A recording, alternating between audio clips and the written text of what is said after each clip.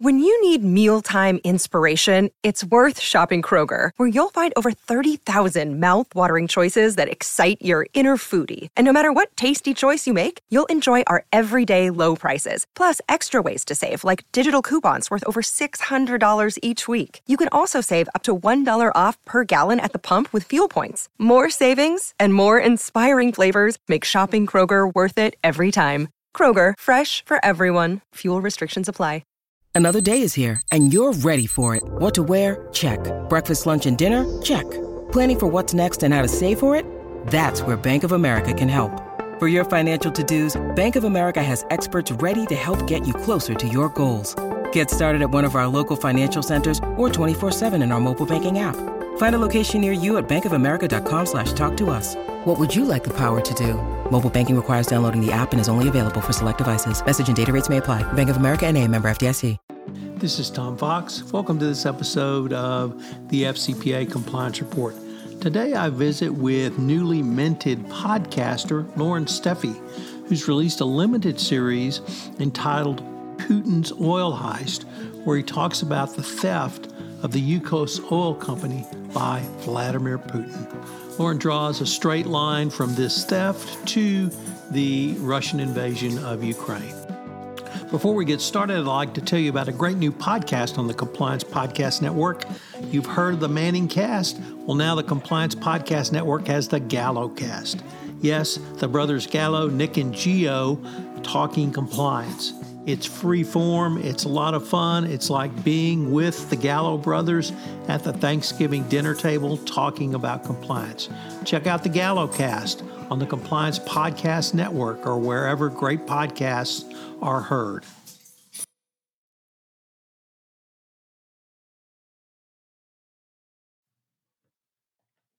Hello, everyone. This is Tom Fox, back again with Lauren Steffi. So you've heard me describe Lauren as a business columnist. You've heard me describe Lauren as an author, and now we can describe Lauren as podcast host. So welcome, podcast host Lauren Steffi. Welcome back, Lauren. Hey, Tom. Thanks for having me. So you've got a really interesting limited series playing right now called Putin's Oil Heist. Can you tell us the genesis of this podcast series, Lauren? This actually traces its origins back to about 2009 when I was still doing my column for the Houston Chronicle. And I ran across a guy named Bruce Missamore, who had been the chief financial officer for Yukos, which was one of the largest oil companies in Russia, one of the largest oil companies in the world, actually. And it basically got forced out of business in the early 2000s by the Russian government.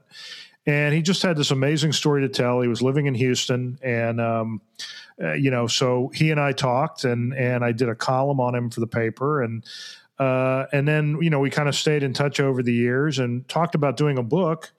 Couldn't find any publishers that were interested in his story. Who cares about Russia? Kind of thing.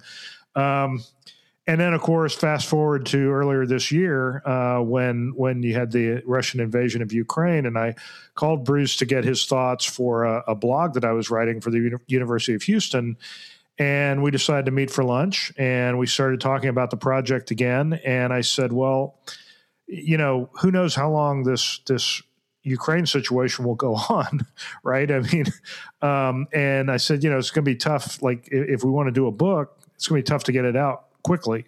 But I said, what about a podcast? Because we could tell the story in probably about 6 episodes and, then kind of see where we're at. If we still want to do a book, we can do one. And if not, we'll have a podcast we can be proud of. So that was kind of how it all came together. So what's the overall structure of your podcast series, Lauren? Well, I really broke the story into 6 parts, and the first piece kind of sets the stage, gives the background on Bruce and how he came to work for Russia, how he came to work in Russia, how he met Mikhail Khodorkovsky, who was the oligarch who controlled Yukos at the time, and really sets up this idea that, in the early 2000s, Russia was really, they sort of presented this image, at least the Kremlin presented this image that they wanted to be, they wanted to open the country up to Western style capitalism. And really, Khodorkovsky was kind of the guy that led that charge. And he overreached a bit, as it turned out. He kind of ran afoul of Putin. So the second episode talks about that. It talks about Khodorkovsky's role and his arrest by the former KGB, and then kind of what implications that has for the company. Episode 3 is sort of how they try to recover from that. And then episode 4, we go into Bruce actually had to flee Russia and came back to Houston and tried an elaborate scheme to put Yukos into bankruptcy from here. And ultimately had his house broken into under very mysterious circumstances, which we go into in episode 5, and then we kind of wrap up with kind of what happened after that, and how the cases got resolved. There's a lot of litigation, obviously, and what the implications are. What do we learn from this experience? One of the things that I think Bruce made the point of early on was that, when Yukos went down, when it was basically seized by the government, the West really didn't do anything, even though there were a lot of American shareholders. Western governments kind of stood by and let it happen. And in Bruce's mind, that was kind of the first case where Putin was sort of testing the West to see what they would do. And then you saw, later incursions into Crimea and Georgia and things like that, where, there really wasn't much of a response. And Bruce sort of makes the point. One of our episodes is actually from Yukos to Ukraine, because it kind of ties this thread together that once Putin saw what he could get away with, he got bolder and bolder. So what was, or how did you find Bruce's participation in this podcast? Was it story that you both wanted to tell? Did you interview him? How did that part of your process work, Loren? Yeah, it was a story he was obviously very eager to tell, and he had not really he'd done a lot of press over the years, and obviously a lot of radio and television interviews, so he was pretty comfortable, speaking, and he's actually very articulate. He speaks very concisely, so he's not one of these people that you have to do a lot of editing. There's not a lot of long rambling quotes or anything.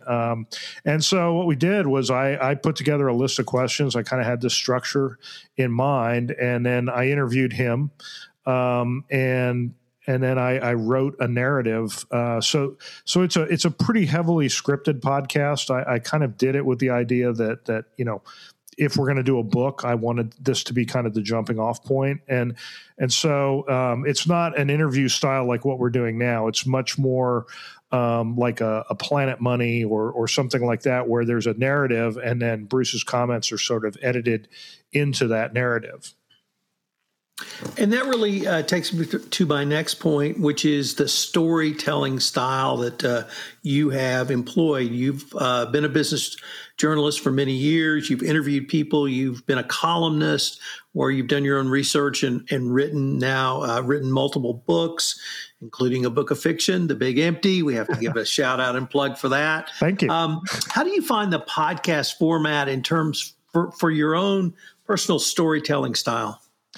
That was one of the things I wanted to really test out with this, because I had not done this type of podcast before. And I actually found it really interesting, really enjoyable. I mean, it's not unlike writing a newspaper column or something where, you sort of build a narrative structure and you have quotes that support that structure. In this case, obviously the quotes are spoken. And it was a little tricky, finding just the right, pieces of the interview to pull out in each particular spot. What I basically did was put the entire interview through a transcription program and then use that to kind of pull out segments, which worked pretty well. Although it was funny, when Bruce first read the script, he noticed that all his stuff didn't seem to make, there were words in there that didn't make sense because he's using these Russian terms which are not getting translated. I'm like, no, that's just to show the editors what the space is that we're taking up here, right? So it was kind of a learning experience, I think, for both of us, but I think we both really enjoyed it. In terms of the overall story of UCOS, one of the things I've enjoyed about visiting with you about and reading your work over the years is you really can draw lines that many people don't see. And so, for instance, I interviewed you about your experiences around the Oklahoma City bombing, and you do that as a starting point for really a denigration of dialogue among people in the United States and resorting to violence when their views differed. And of course, in Enron, we were able to draw pretty much of a straight line from Enron to Sarbanes-Oxley to ESG today. And I was very intrigued by your thoughts around drawing a line from UCOS to Ukraine because it struck me that perhaps I didn't see the straight line. What I saw was an ad hoc approach by Putin, but he used the same style and same tactics over and over again, just digesting things around him or things that he wanted. But you seem to see it in a little more direct line almost. So I was wondering if you might expand on that a little bit. Yeah, it was one of the things Bruce talked about in several of the episodes, even going back to the early days of his experience. He had a conversation with Mikhail Khodorkovsky where he said, well, hey, this Putin guy seems like he's doing all the right things. He's a reformer. He's, hitting all the right notes. And Khodorkovsky told him, he said, it may seem that way, but be careful because what he's doing is he's pushing out all the pro-democracy people in the Kremlin, all the former Yeltsin, officials, and the more power he gathers, the more he's going to start instituting a military style, sort of old Soviet style. Like he's basically bringing back the old Soviet style of rule. And so, to Bruce's mind, that was kind of like, obviously Khodorkovsky was right about that. And,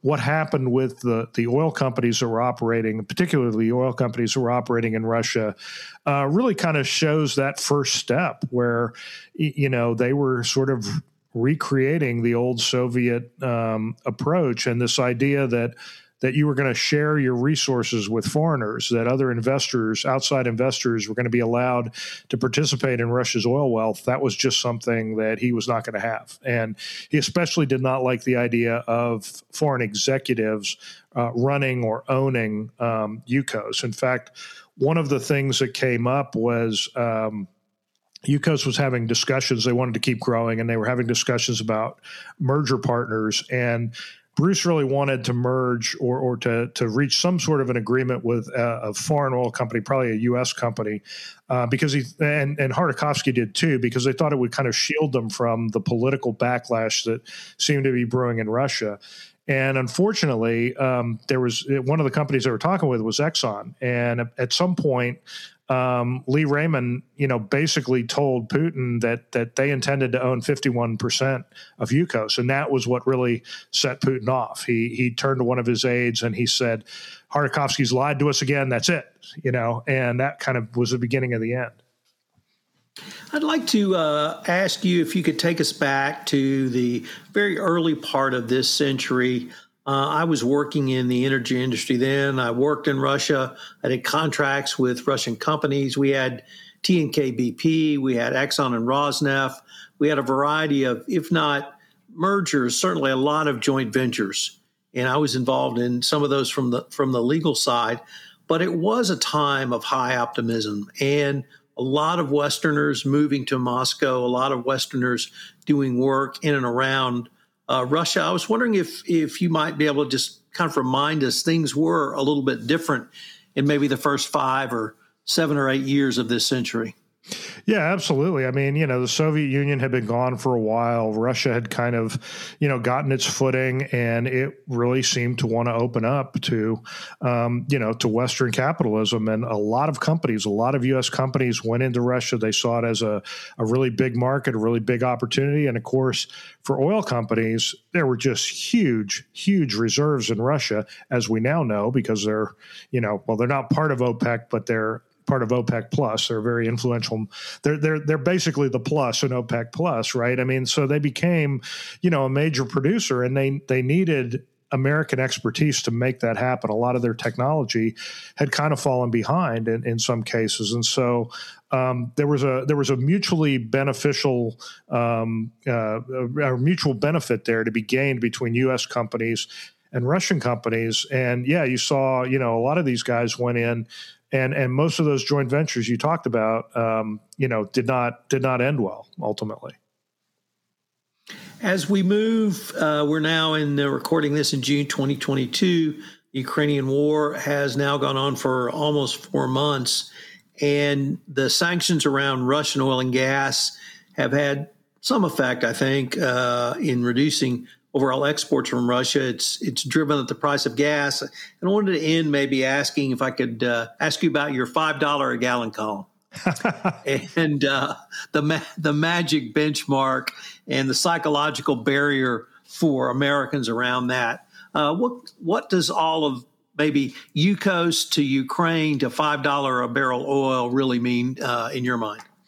Yeah, I mean, I think that's a really interesting point. I wrote this little piece about $5 gas because I kept seeing these interviews on TV where, the reporters go out and interview people at the gas pumps and they talk about how expensive it is and stuff. But the question that never gets asked or answered is, at what point does it get so expensive that you actually drive less, right? Like you find a way to drive less. And obviously that answer is different for everybody, but we haven't really seen a major drop off in demand. And it used to be, economists thought, $4 gasoline was where that would happen, back in the day. We're way past that. Now we're flirting with $5, and we still haven't really seen a big decline in demand. And so, in this era where we're supposed to be thinking about, climate change and using less fossil fuel and all that, it doesn't really seem to be taking hold. And so I think, what we have seen is really very interesting, because if you could go back in time 20 years to when UCOS was happening, and you talked about, eliminating, one of the biggest oil producers from the global market, I think everybody would have thought, oh, that will really hasten, the switch to fossil or to renewables. People will find a way to do electric cars or whatever. But we're not seeing that. We're not seeing it technologically, and we're not seeing it more importantly, from a policy standpoint. I mean, I know it's a lot to expect our elected officials to, do anything other than point fingers and yell at each other. But I mean, this is an opportunity where we really need some policy response to help us get through this. And there just isn't any. I mean, Biden's opened up the SPR, which, has the usual effect of, it seems like every time a president opens the SPR, prices actually go up as opposed to down. And that certainly happened in this case. So, I think this is an opportunity to kind of lay out that roadmap for how do we get from where we are to where we want to be. And at these prices, I think people are going to be more willing to accept that change, but we're just not seeing the sort of policy initiatives. And so, I guess as it ties back into the Ukraine and Russia situation, what it tells you is that we're vulnerable for the next time this happens. The next time there's a major supply disruption, we haven't done anything to prepare for it, and that should be worrisome to everybody. And that's actually the lesson I've drawn to date. Starting with the Ukrainian war, but now after your podcast and going back to UCOS, is that we're always going to be subject and vulnerable to these disruptions, and that we do need some sort of national policy. I was on a couple of email threads where my friends were bitching about the price of oil, and my response is, well, let's look at national energy policy. Oops, can't do that. And I absolutely agree with you that this would be the perfect time to have a debate and at least get a policy in place that we could respond to this. So, let me end with asking perhaps any other limited series you're thinking about, if not in production.